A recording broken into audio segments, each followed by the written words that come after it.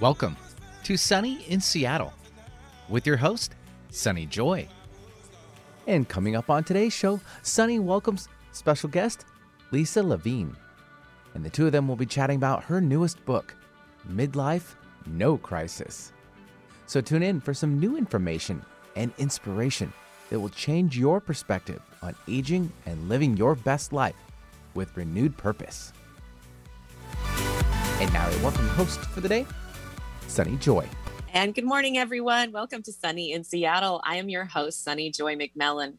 And we are here every Friday from 9 to 10 a.m. on Alternative Talk 1150 a.m. KKNW, as well as 103.3 KPCA in Petaluma, bringing you amazing guests and resources to help you live a life filled with peace, joy, freedom, and purpose. It is radio that positively shines. And if you can't catch the show live, you can always access those show archives.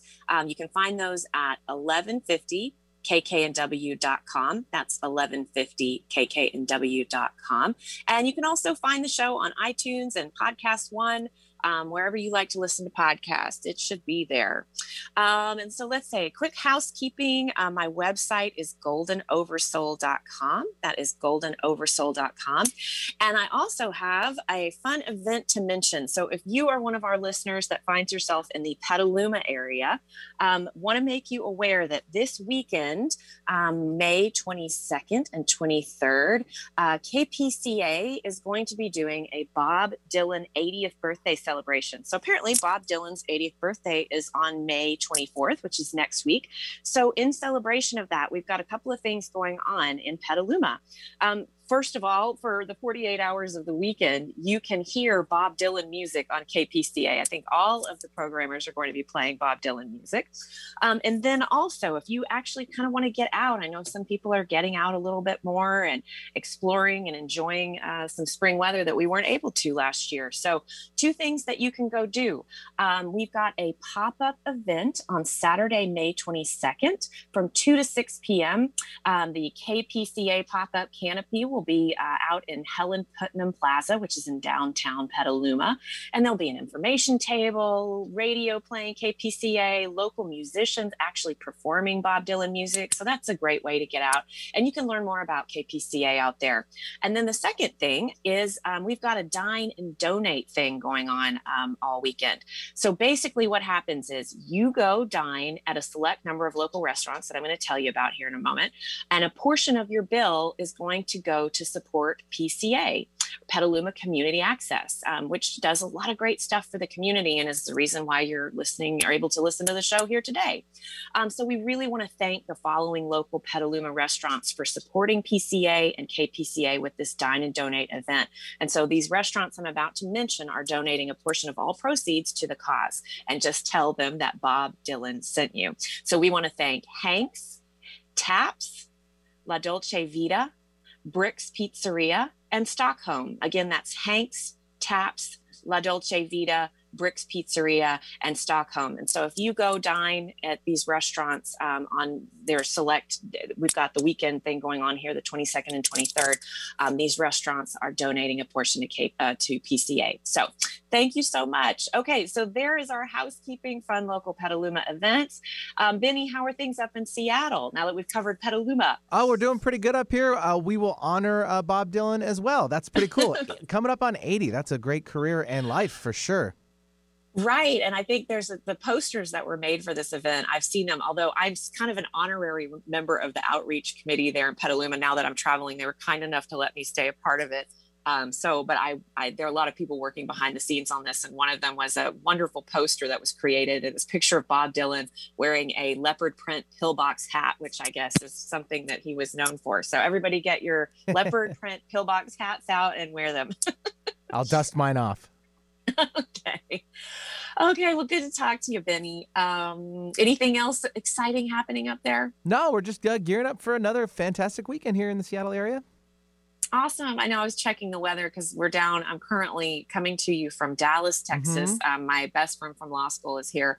And I've gotten so used to the weather in Seattle and in Northern California. And I'm definitely a West Coast gal. And so it's like 100% humidity. It's also been raining, which makes it like 200% humidity. It's like 80 to 90, maybe even over that degrees. I'm just like steaming down here. So I'm jealous of I looked at the weather in Seattle this morning and thought, oh my goodness, I want to be up on the West Coast. It's great no matter where you are. I know. Anyway, it's good to see friends though. Yeah. So. Okay, well, actually, our guest today is in Seattle. I have known her for years now and have really enjoyed. We've collaborated on some things. We did a Sacred Supper Club dinner together at one point, and just have enjoyed following her career and what she's been doing, which now she has a new book out, and I wanted to talk to her about it today on the show. Her name is Lisa Levine, and she is a certified life and health coach at Audacious Health and Wellness. She helps women who are approaching midlife to create new and healthy habits in the way they think, eat, sleep, move, empowering them to live their lives fully, audaciously. Originally from the East Coast, she currently resides in Seattle, spending much of her time writing, drinking matcha, overusing emojis, parentheses, and punctuation, enjoying the beauty of the Pacific Northwest, and playing in the kitchen, creating healthy fare for her family and friends. And that's one of the ways that I know Lisa. She actually was kind enough to do all of the food for one of our smaller Sacred Supper Club dinners. So I'd say food and nutrition is one of her love languages. She is comforted by the reminder that the only constant in life is change, and by the deeply rooted belief that ultimately everything will be okay in the end. And if it's not okay, then it's not the end. The website to find out more is audaciouswellness.com. That's audaciouswellness.com. And this brand new book that is out, and I have just enjoyed reading so much for the show, is Midlife, No Crisis, an audacious guide to embracing 50 and beyond. Lisa, actually, welcome back to Sunny in Seattle. I know it's been a while, but you've been on before. Oh my gosh, Sunny, thanks for such a lovely intro. And it's nice to be back and lovely to hear your voice. Seattle misses you. Well, I miss Seattle. We'll be back up and around there, I'm sure, on our road trip at some point. I hope so. And just hearing you talk about the weather in Texas, I'm from Philadelphia, and while it's not quite as steamy as Texas, I do not miss that humidity, those summers one iota. I know. I feel like such a complainer, and Chase is just like, can you just give up and just admit, like, we're in the South, it's going to be humid and steamy, like. And I'm just like, I don't know what's happening. It just makes me rageful somehow. I can't take the humidity anymore. I totally feel you. You're not alone. Okay, well, thank you. So I wanted to ask you first and foremost, I just read your bio, and that last part about if it's not okay, it's not the end. Now, I feel like I heard that on a movie that I adore, The Best Exotic Marigold Hotel. And I'm just curious, like, I love that you included that. Can you say why that was meaningful to you, or where you heard it first?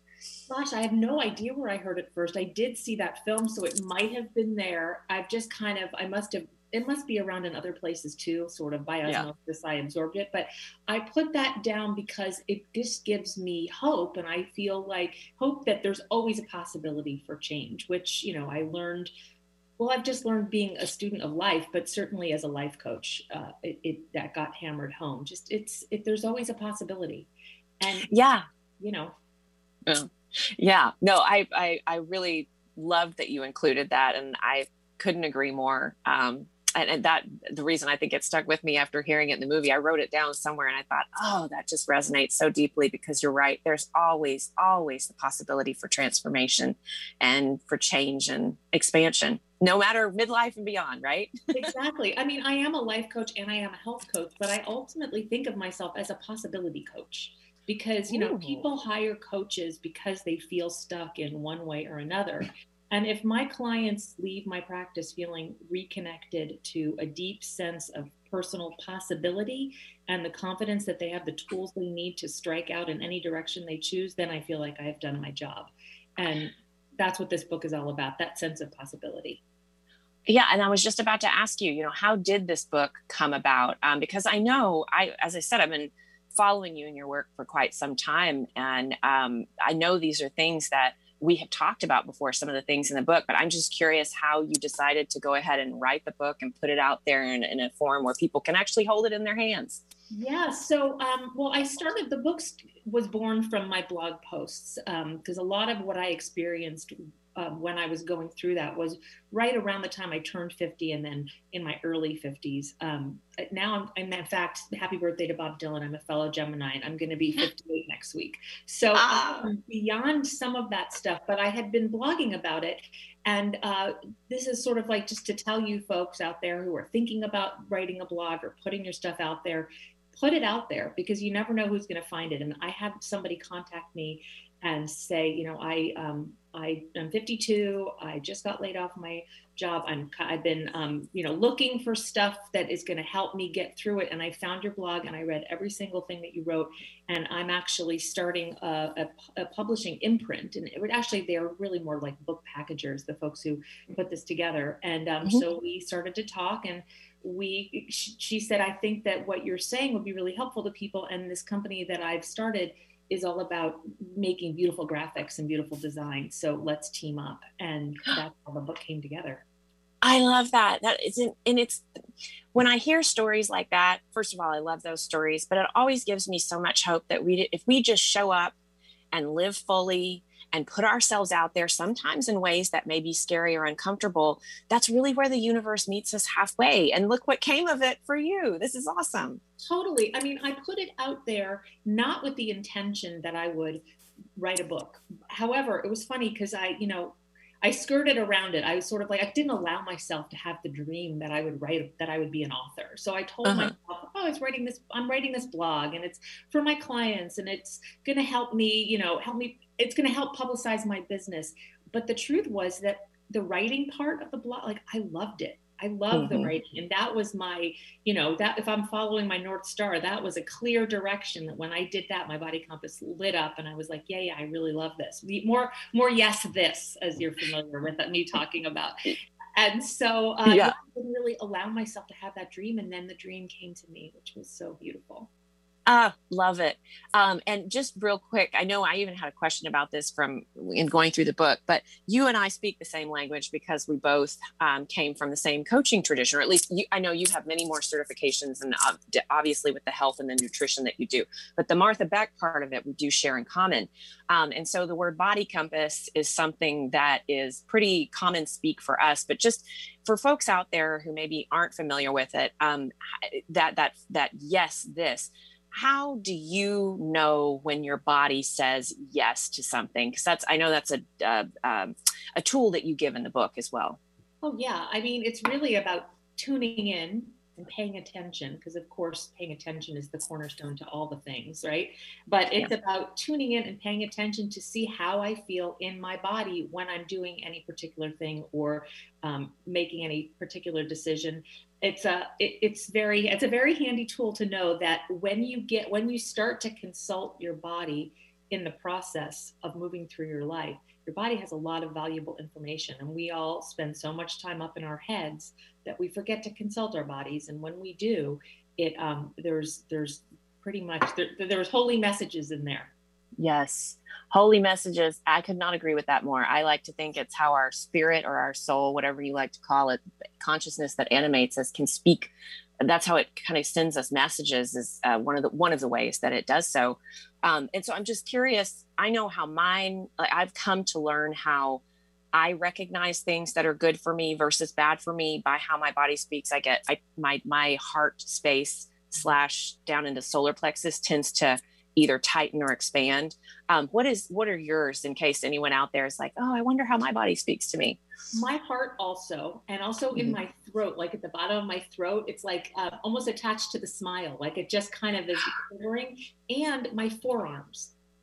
Well, okay, wait, what happens in your forearms? They get tingly. Like I get, like my hands get shaky. Like I'm doing it right now, but you can't see. Like my hands start to get, it's like almost shaky. Like, oh my gosh, yes. Sometimes it's not, sometimes it's more subtle than that, and then sometimes it's like I can't contain myself. And the other thing that happens, a good way to notice if you're not necessarily used to checking in, is when you're in flow with something, and when you're doing something that's so you kind of lose track of time, and you recognize, wow, I was really in that moment, and to then notice how your body is feeling. And that's also a really good clue. Oh, that is a great clue. And I love that you mentioned the forearms, because it's just a testament. We each, while there are common themes in maybe how one's body would react to things that are negative versus positive for you in terms of your right life, everybody's body is so unique and different that those nuanced, subtle signals may be something as individual and unique as your forearms tingling. So I know, right? It's so fun.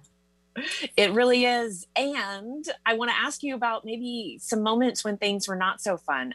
That you mentioned, here you are coming up on 58.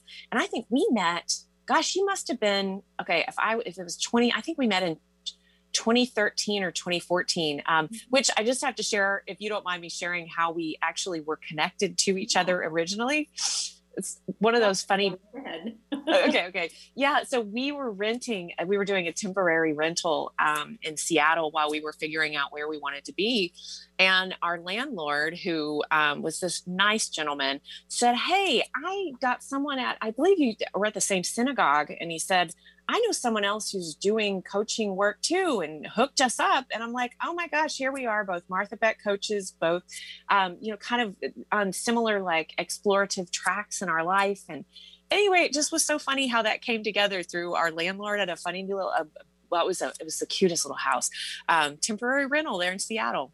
I love that. I mean, it's like, I just sometimes have this image of, the universe, angels, however you want to just like move the pieces around. And, I love that we got to connect that way. I do too. And so if that was 2013, okay, I'm so bad at math, Lisa, that would be right around when you had turned 50, right? I turned 50 in 2013. We probably did meet around then, possibly the year after. What I've noticed from my personal experience and from talking to clients, that the time that women often think they're having a midlife crisis is really right before 50. It often starts at like 48, 49, and then maybe 50, 51. There is really something about that big number heading into 50. And that was certainly the case for me. When I was 49, I just was like, how did I get here? How am I going to be 50? It just felt so weighty. And I would look in the mirror and I would think, I'm the same person I was when I was 29, when I was 39, and now I'm 49, going to be 50. I was kind of freaking out. And then, yeah. And then I would watch any TV show or I would immediately go on Google. How old is she? Like I would Michelle Obama is a little younger than me, but Barack is a little older. So, okay, I was spinning. And I was working with a really great little production company here in Seattle, doing just like repping them. And I loved them. I worked with them for about 7 years, and we would go up and eat a communal lunch every day. That when I was there, and I started to notice that I would look at all these people who I really loved talking with, and I thought, I don't want to talk about this anymore. I don't want to talk about that. I want to talk about the universe. I want to talk about the meaning of life. I want to go deeper. I want to really have, incredible conversations. And that's how I ended up getting into life coaching. Yeah. And what did you notice? I guess, it's from what I take from the book, that the tools and the wisdom that you share here is a compilation of what you either sought out or found through your own search to really talk about the universe and figure out where you wanted to go from 50 and beyond. But what would you say were some of the big turning point moment, or I know 50 was a turning point for you, but if you can say a little bit more about what were some of the things that really, like, you were like, yes, this is helpful to me and helping me feel more grounded and looking forward to what is ahead from here on out? Well, I would say the biggest thing, that's a really good question. I might have to even think about that a little bit more, but the biggest thing, it really was like crossing a threshold in a way. And so just initially getting from I'm in a crisis to I'm in a transformation to, oh my God, I've transformed, and it's amazing. You know, that was just, that whole experience left a huge, deep imprint on me. And when I was in what felt like a crisis, I like to describe it as being on like a life raft in the fog with no oars. And I had pushed off from where I was, and I could not see where I was going. And it was about learning to trust where it was and that I would get there. So that experience was in itself hugely helpful to me, because I could go back and I could recognize that when let me just say that, and the language that I learned in coaching, that I could trust that when I was in that, what we call in life coaching, a square one meltdown, when I was having an identity shift, that to just lean into it, to be on the life raft in the fog with no oars, and trust, and just what did I need in the next 10 minutes, as opposed to what was I going to do with the rest of my life? I was going to be 50. Oh my God. So that idea of being able to just pay attention to what needed to happen, my next indicated step. So that's a huge thing that I learned, and that I continue to use whenever I feel like I'm in any kind of overwhelm or crisis. I mean, sometimes I have to remember, but then when I do, it's all good. Yes. And so how long would you say that it took you until you really were comfortable in that life raft? Maybe even things started to open up. Maybe the fog was lifting. Maybe you're seeing cool things on the horizon. Because I'm just thinking, if anyone else out there is either approaching this or in the thick of it, what can they expect? Right. Well, it's different for everybody. Everything, there's a concept that I learned as a health coach, which is bioindividuality, which is, it's like everyone's experience is going to be different, whether it's on your life raft or, eating pancakes. Like it's going to affect you in a different way. Right. So for me, if I had to put an actual time frame on it, I would say I was probably stuck on that raft for 6 to 9 months. However, when I look back, I would say I wasn't stuck. I was moving. I was just moving very slowly. And I needed to, it was a beautiful reminder to come back to myself, to come back to my breath, to just be in the moment. And that, that was huge. Another thing that's kind of in the same vein as that I learned probably around that same time, I went to see, I don't know if you were here, if you were with a group of us that went to go see Oprah speak at, in Seattle at the Key. No, I remember that, but I did not go. And it was the Life You Want tour. And it was she was on tour with Elizabeth Gilbert and a bunch of other people. And so I went, there was a big posse of coaches. It was life coach's dream. But she started off the whole thing by saying, well, how do you have the life you want? It's actually pretty simple. Be awake in the life you're in. And that was like the angels sang, that I use that all the time. I think I even put it in the book. That is probably the cornerstone of not just my life, but just what I teach my clients to be awake, pay attention. So why do you think there has never been a better time to be a woman over 50? That's from the book. And I'm just curious why you think that. Because the conversations are changing all the time. I mean, just recently there was a big article in the New York Times about pelvic floor health, which I'm quite certain you couldn't have found even 3 years ago. I mean, just in a conversation. So there's never been a better time, also because so many of us, the boomers, are aging. So many of us are about to hit 50, and Gen X. It's all happening. So there's a lot of us. And also because the way that we're having these conversations, because of technology, there are so many virtual communities, and there's so much support that you can find there. And even on social media, if you go on Instagram and you hashtag, midlife crisis, you're going to get a ton of information. And so one of the things I talk about in my book is there's the 3 C's of midlife. Community, connection, and community, connection. And now that I've said that, what is that? Curiosity. Thank you. I've got it in front of me, Lisa. I was going to ask you about it. But community is a huge one. And so when you're going through something like, when you're in perimenopause, which is still something that people don't, are learning how to talk about and finding and recognizing that it's okay and finding the language, you can find community in that, and you can recognize that you're okay, you're not alone. And also that is huge to help change cultural narratives, which is another big thing for me. I mean, just like, aging is inevitable, but getting old is optional. And we're really taught that menopause is like, not so much a dirty word, but just something you don't talk about. I mean, it's not discussed. And we think it has all these negative connotations, like menopause is going to be horrible, or, oh my gosh, it's just going to be hot flash city. Well, that may be true. You might have hot flashes, but it's also doesn't have to be horrible. You can take the reins of your health. And if you know certain questions to ask, you can go in and talk to your healthcare provider and actually maybe not suffer as much as you think. But we have these cultural editors that tell us that it's bad, it's a bad time, it's going to be difficult, it's going to be horrible. And that's just not true. It doesn't have to be.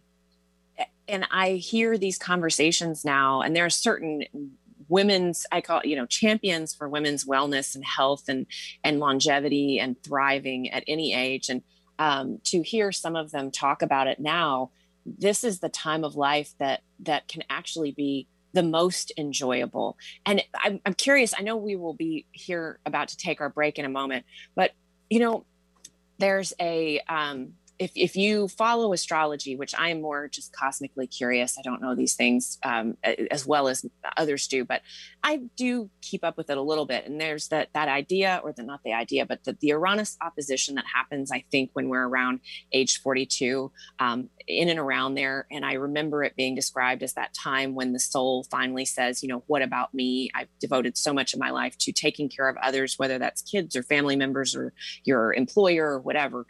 So the soul is like, okay, now it's my time. I'm curious if you know of any similar astrologic transit of some sort that really supports midlife and beyond, even beyond that Uranus opposition. Oh my gosh, that's such a good question. And I'm totally curious. And I'm going to have to ask a couple of my different friends who are so into that to help me out. Because you're right. I mean, like, there's a Saturn return when you're ending 20s and hitting 30. And that all clicked in for me. And I don't know if it's an astrological thing, but I do know that for women who are approaching midlife, the search for deeper meaning is very, very prevalent. Yes, I agree. I'm finding that myself as I am approaching similarly. I'm actually more in the middle of my Uranus opposition at the moment, but it was so funny because when I'd heard about it, I never really did the math when that would be happening for me. And I had my chart read the other day by a dear friend who is a very talented astrologer. And she was like, Sunny, you're in it. I'm like, oh, that makes so much sense. So anyway, on that note, it makes sense like that. Oh, yeah. I'm so sorry I cut you off. Yeah. Oh, no worries. Well, so let's go ahead. We are going to take a break today, mainly because as a part of the Bob Dylan 80th birthday celebration that's happening in Petaluma through KPCA Radio, we are going to be playing Bob Dylan music. So let's celebrate Bob Dylan with a little intro and outro music, and we'll be back in just a few. We all make promises, big and small. I pledge allegiance to the flag of the United States of America. I do solemnly swear to help you when you're in need, to be considerate and caring, to be your loving, faithful friend, partner, child, parent, neighbor. One of our most important commitments is to support our nation's veterans. Learn how you can help a veteran going through a difficult time by visiting maketheconnection.net. Sunny in Seattle, radio that positively shines. I'm Dr. Anthony Lizowitz, and this is Climate Connections. Prescribed burns and grazing goats. Both will help make the Mark Twain National Forest in Missouri more resilient to climate change. The 1.5 million acre national forest is what's known as a fire-adapted ecosystem. Historically, low-severity wildfires were common and helped keep unwanted species from taking over the forest.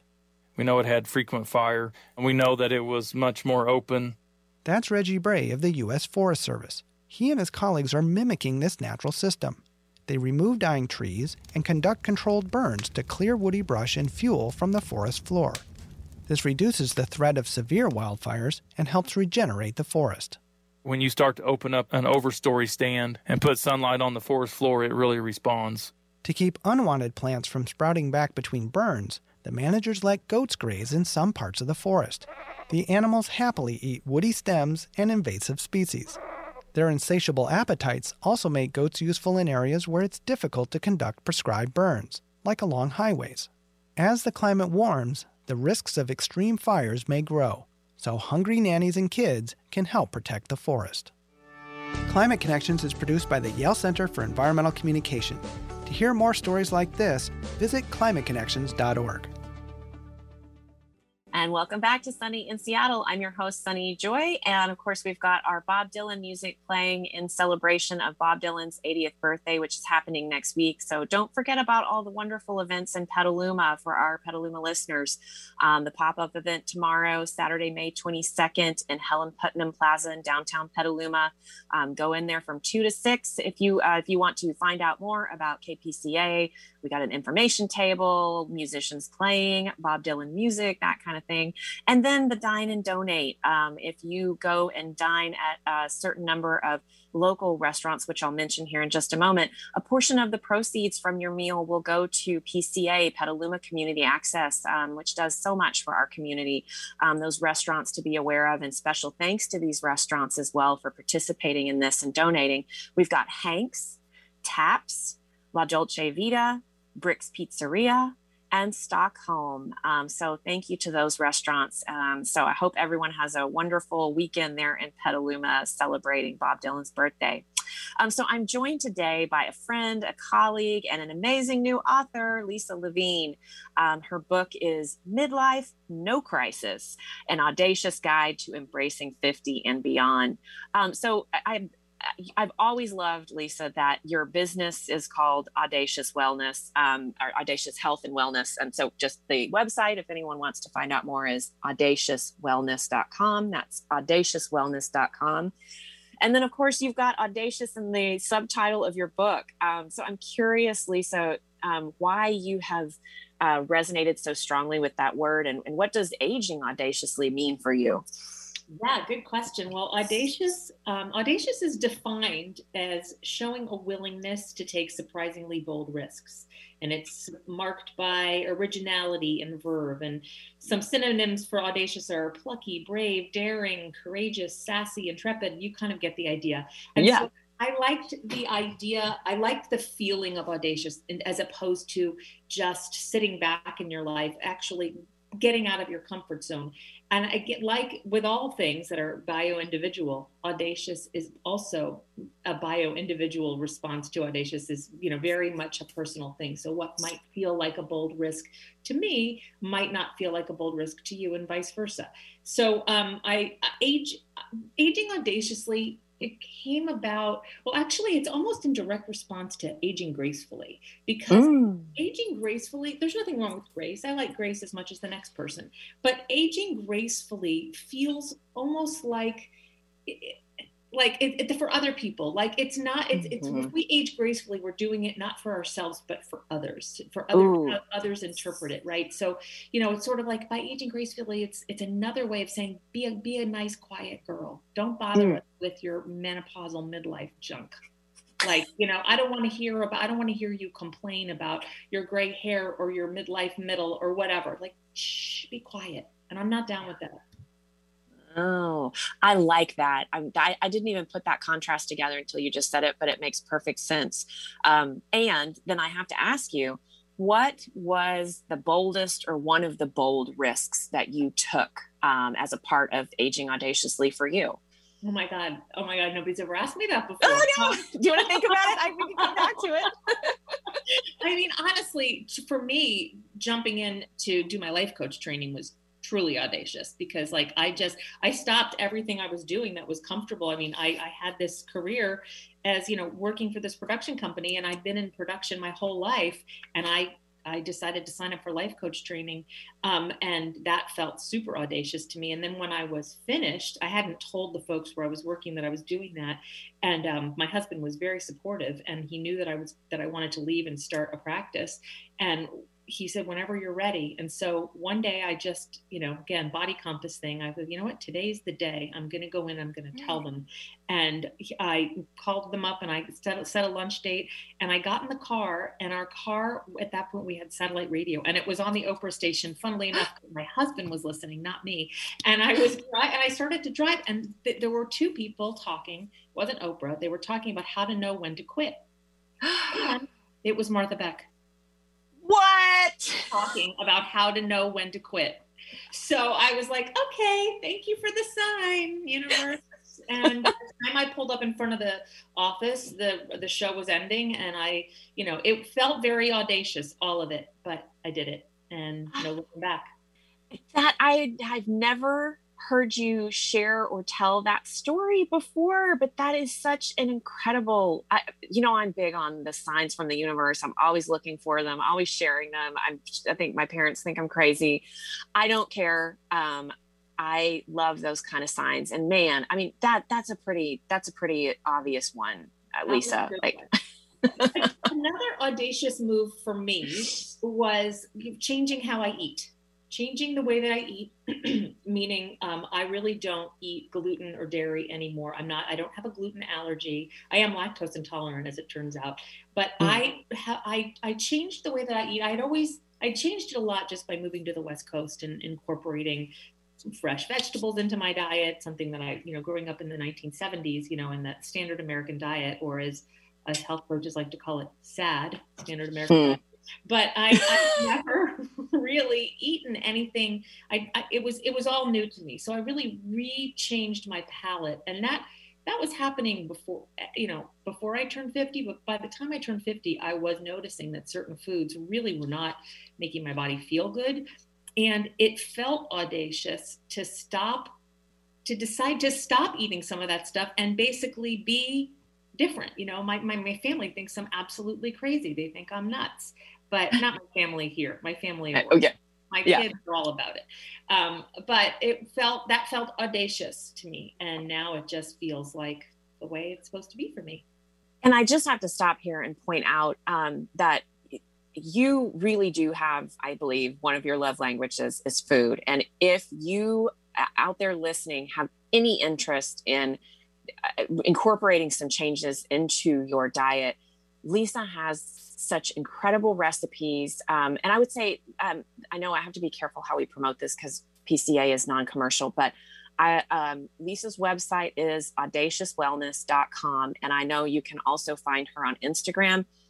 I use many of her recipes myself, like your kale chips. They're so easy. I mean, I burn water, Lisa, and I can follow the recipes that you have, and they are so delicious and so healthy. Thank you. That is part of how I want people to feel empowered to go into the kitchen and know that they can not. It doesn't have to be rocket science. You really can create just a couple of things. I tell people, if you just have 3 go-to recipes that you know how to make that nourish your body and make you feel good, just stick to those for now. And then you can branch out, but it doesn't have to be scary. And so many people I know say, oh, I either I hate cooking or I stink at cooking. And it's really just because they don't know how. And it's so easy to say that we stink at it before we even try. It's scary to do something. It's audacious to learn new things.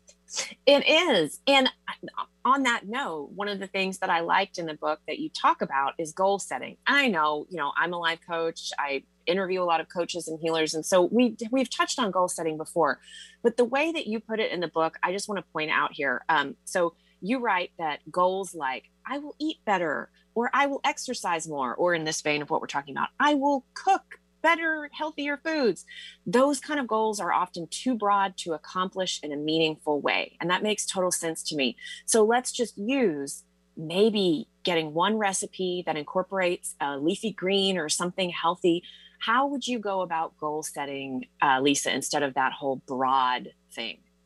Yeah, so you could really start simple. So for instance, if you Google 5 ingredient recipes, you will be overwhelmed by the amount of hits that you get back. So picking something that doesn't have a lot of ingredients, that's for one thing. That's one way to go about it. Another way would be, okay, if I really don't have, the tool, like the actual tools, like I don't have a good frying pan, or I don't have a good, don't pick something that requires an Instant Pot or a Cuisinart, like make sure you have the right tools. And maybe you want to stick with a salad or something, or, a raw vegetarian thing, or a raw thing that won't actually require heat. Another thing for some people who like to really go in and feel like they're mastering it would be to take a knife skills workshop, because cooking is all about it is about how you hold a knife. At some point, you want to get better at that. So some people are like, well, I don't want to, that knife is too sharp. taking a knife skills workshop is a great way to get into it. And even just a beginning cooking class, finding one person on the internet that you respond to, that you, okay, I like this food. I like the way this food looks. These recipes seem easy. And then just get your information from that person for a while until you feel more confident. Yes. And also, go ahead. Is be nice to yourself and your mind. That's the biggest part. It's like when you're learning a new thing, we're so intent on doing everything right all the time. I myself am guilty of catching myself in that limiting belief regularly. But you don't have to be right. Make mistakes. It's okay. Yes, and one of the other things you mentioned around goal setting that I found really helpful was if you have a goal. So as opposed to having I will eat better as a big broad goal, maybe something like I will cook, just using the tips that you just gave us. I will cook one healthy meal a month using a recipe that I find from someone that I follow. As you are doing this, asking yourself, you give these two questions, that asking yourself when you're setting a goal like this or something else, what do I want and why do I want it? And then secondly, how will I feel when I get it? Like, why are those questions helpful, or how did you find those to be good questions to ask? Well, I think it's really important to know your why you're doing anything, because when you can pay attention to that, you can recognize if you're doing it for yourself or somebody else. If you're doing it for somebody else, you might want to be clear on what your motivations are in that case as well, and how you're going to feel when you get it. Because really, at the end of the day, everything is kind of about how we're going to feel. And so, I think you probably also know this as a coach, but sometimes we don't know what we want, but we know how we want to feel. And so just knowing how you want to feel can help bring that goal into greater clarity. And then there are, it's like, if I want to feel accomplished, then that might help me continue to show up for myself to do what I want to do. Yes. And this is a good place to point out, I think one of the things that I also enjoyed about the book is that you include in each chapter some science studies supporting whatever it is, whether it's about getting better sleep or being self-compassionate, that kind of a thing. So on goal setting in that chapter, I was fascinated by this. I wasn't aware of this, that brain scans show that when we learn a new skill, as we're learning it, one part of the brain is activated. When it becomes a habit, it moves to another part of the brain that requires less effort to, I guess, access and use it. And I mean, that was just fascinating to me. So it just shows that if you stick with something, I think, what do you recommend, Lisa, like 30 days or something, that it becomes a habit in the brain? Well, I think at least for 30 days, you'll find out if you really like doing it, like if it's working for you, and then you're motivated to continue. The research on how long it takes a habit to stick is, I read so many different things. Some people say 30, some people say 66 days is a number I've seen multiple times. So I would say, think back to a habit that you have created for yourself and sort of notice how long did it take that one to stick. Like for me, I would say, walking every day. That started off, there's one day when I just decided I wanted to walk, and then I thought I want to walk, Green Lake every day. I want to do that every day. And I started, and the more I did it, the better I felt. And then soon, now it's sort of, I don't even think about it. It's a non-negotiable. I put on my shoes and I go. There you go. So another topic that I want to maybe switch gears just a little bit, but this was something where I learned some new things. As we were talking about earlier, I love that we are actually, as women, able to talk about some of the things that maybe, I don't want to say were taboo, but just maybe where people felt embarrassed to talk about or something like that, are about hormones. And so you have a whole chapter devoted to hormones like cortisol, estrogen, progesterone. And one of the things that I took away was you were writing that these hormones are constantly striving for balance, but sometimes one is louder and more insistent than the others. And so I am curious, what do you feel like are the big things we need to know for women out there who are approaching or in midlife? What do we need to know about hormones? Yes. Well, let me just say that I'm not a hormone expert, although though I follow many hormone experts because it's fascinating to me how much they rule our lives in so many ways. But I would say the main thing that if you are struggling, if you are in perimenopause and you are having hot flashes and you're noticing you're having some symptoms, to first of all, ask your healthcare provider for a hormone test. And you want to test as many different hormones as you can, including potentially cortisol, adrenaline, insulin, all of them, because they do a dance. And when you think about it, it's almost like they're waltzing. And if one person trips up, then everybody starts to trip up, right? It's like a choreographed dance. The loudest hormone, I believe I read this from Sarah Gottfried, who is a expert in women's hormonal health. I think the loudest hormone is cortisol, which is the stress hormone. And when that one is out of whack, everything can get out of whack. And so we all keep hearing about meditation and deep breathing and yoga. There's so much truth to it. And you don't have to be an amazing meditator. You just need to know what works for you to start to calm you down. And so, yes, I'm all for meditation, but you can start by just putting your hands on your heart and taking some deep breaths and activating your parasympathetic nervous system. So I think it's important to know as women that the hormones do work together and that you can influence, it's not just going to be about taking a pill. You can learn to lower your cortisol, to lower your insulin. Those are things you can do on your own at home. But do get tested if you can. Yes, absolutely. I know I found that to be helpful. And just out of curiosity, I know, as you said, definitely talk to your healthcare provider, whoever that is, but how might one even know if they're cortisol? Like, what are some of the symptoms of excess cortisol, or that being the one that's talking the loudest? Well, for me, the biggest one was insomnia. I mean, that started even before perimenopause, but looking back, that is probably what activated it. And it definitely flared up and got more agitated in perimenopause. So for cortisol, I would say definitely insomnia, but also anything that makes you feel like you're jittery, like too much coffee, just that you're wired. And then there can be physical symptoms too, it can be, and these all sort of cross over each other, right? So some of the symptoms like hair loss or itchy skin, it can all go back to cortisol. So noticing, that's where paying attention comes in, and writing down or noticing any symptoms make that feel like you're experiencing some kind of imbalance. And I would say almost all the time, not all the time, that's too broad.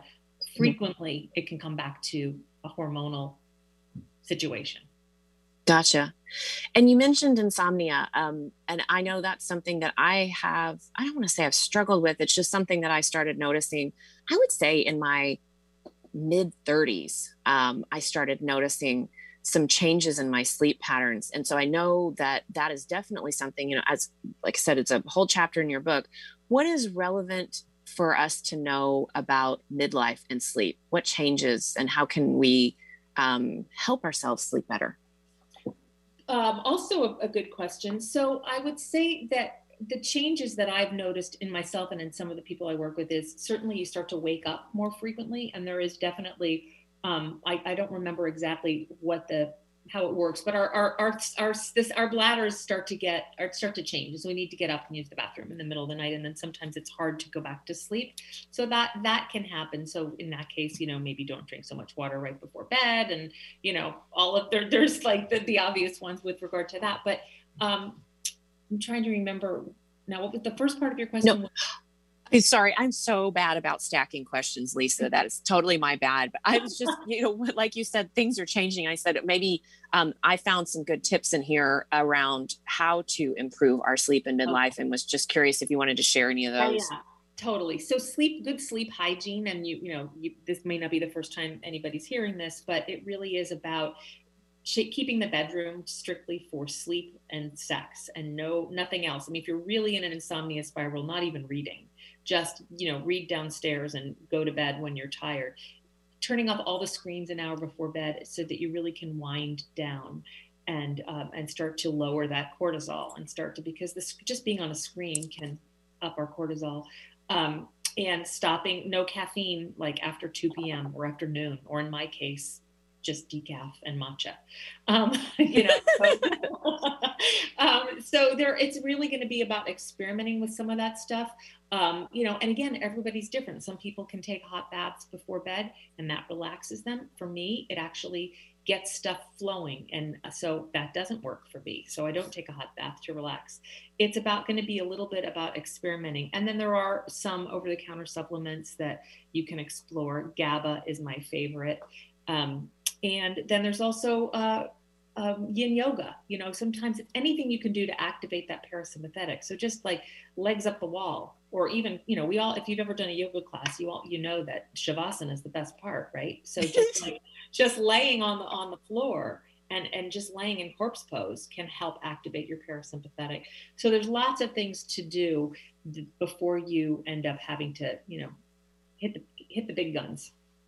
There you go. And I will also mention, because this helped me immensely, and I'm curious, Lisa, what your thoughts are, if this has something to do with a midlife change related to digestion. But my sleep, I know I have like the perfect recipe for my sleep, which is no caffeine after like around noon, and then not eating past 3 or 4 p.m. When I go to bed with an empty stomach and not digesting, it changes my sleep so dramatically, where I can actually get 5 to 6 hours uninterrupted. Crazy for me. Great. I mean, so again, that's a bio-individual situation. I do advocate stopping eating at least 3 hours before bed. So you know, that makes a big difference for me. So if you know, and even like an intermittent fast of 12 hours, it can be very helpful. So if you finish your last bite of dinner at 7, then you don't go to bed before 10 and don't eat again until 7 in the morning. And that can really be helpful. Yes, I do intermittent fast myself. Although on this, you know, our road trip adventure, I am so off my regular schedule and my game when it comes to my intermittent fasting. Yeah. But I just noticed that makes such a difference. If anyone else out there is experimenting, I found intermittent fasting and not eating past a certain time of day really helpful. So Lisa, we've got, I guess, 3 or 4 minutes left max. I still have many questions in my little outline, but I'm curious, is there anything that we haven't covered that you want to address, or you want me to just keep going with my outline? I think, you know, the only thing I want to make people understand is that feeling old is basically inflammation in your body and your mind, right? So yeah, I help my clients detox both kinds of inflammation by giving them tools to develop like an audaciously awesome mindset and learn how to tell their inner mean girl to take a hike, and by teaching them the basics of eating an anti-inflammatory diet and tips and tricks for adding in regular daily movement and for sleep stuff too. So it's really, feeling old is inflammation. You don't have to feel old. And it's interesting that you bring that up. I know we do have a couple minutes left, and chronic inflammation just has been coming up all over the place in terms of how it affects us. And anything else you want to say about inflammation? Because I know sugar is very tied to that. Yeah, there's so many ways to help decrease chronic or silent inflammation through the way we eat. And learning to back off of refined sugar and refined carbohydrates. That's one thing we can all do. You know, soda, all the stuff that's packed with sugar and additives, bail on that if you eat that already, and you're already going to feel a lot better. But yes, sugar's a bad one. But beyond that, it's really going to be more of a bio-individual thing. So watch the inflammation. The last thing I want to say, because this book is really all about changes, it's about that midlife no crisis. So looking at change as the gateway to opportunity and wisdom and growth, instead of something that's just conspiring to mess you up, might be difficult at first, but learning to reframe situations like turning 50, being an empty nester, any of that, it's really a great tool for cultivating that resiliency to really be able to roll with change in a lot different, because change is the one constant in our life. That is so true. And that's a perfect place to bring us to the end of our hour. So you have been listening to Sunny in Seattle. I'm your host, Sunny Joy. I've been joined today by Lisa Levine. The book is Midlife No Crisis, an audacious guide to embracing 50 and beyond. And the website is audaciouswellness.com. Lisa, thanks for being my guest again on Sunny in Seattle. Thanks, Sunny. It's such a joy to talk to you always. I really appreciate you having me on. Thanks again. Absolutely. And congratulations on your book. Thank you. You're welcome. Well, thanks, Benny, for running the board and the show in Seattle. And thank you, Jeff, in Petaluma. And this is your host, Sunny Joy, signing off. See you next week, everyone.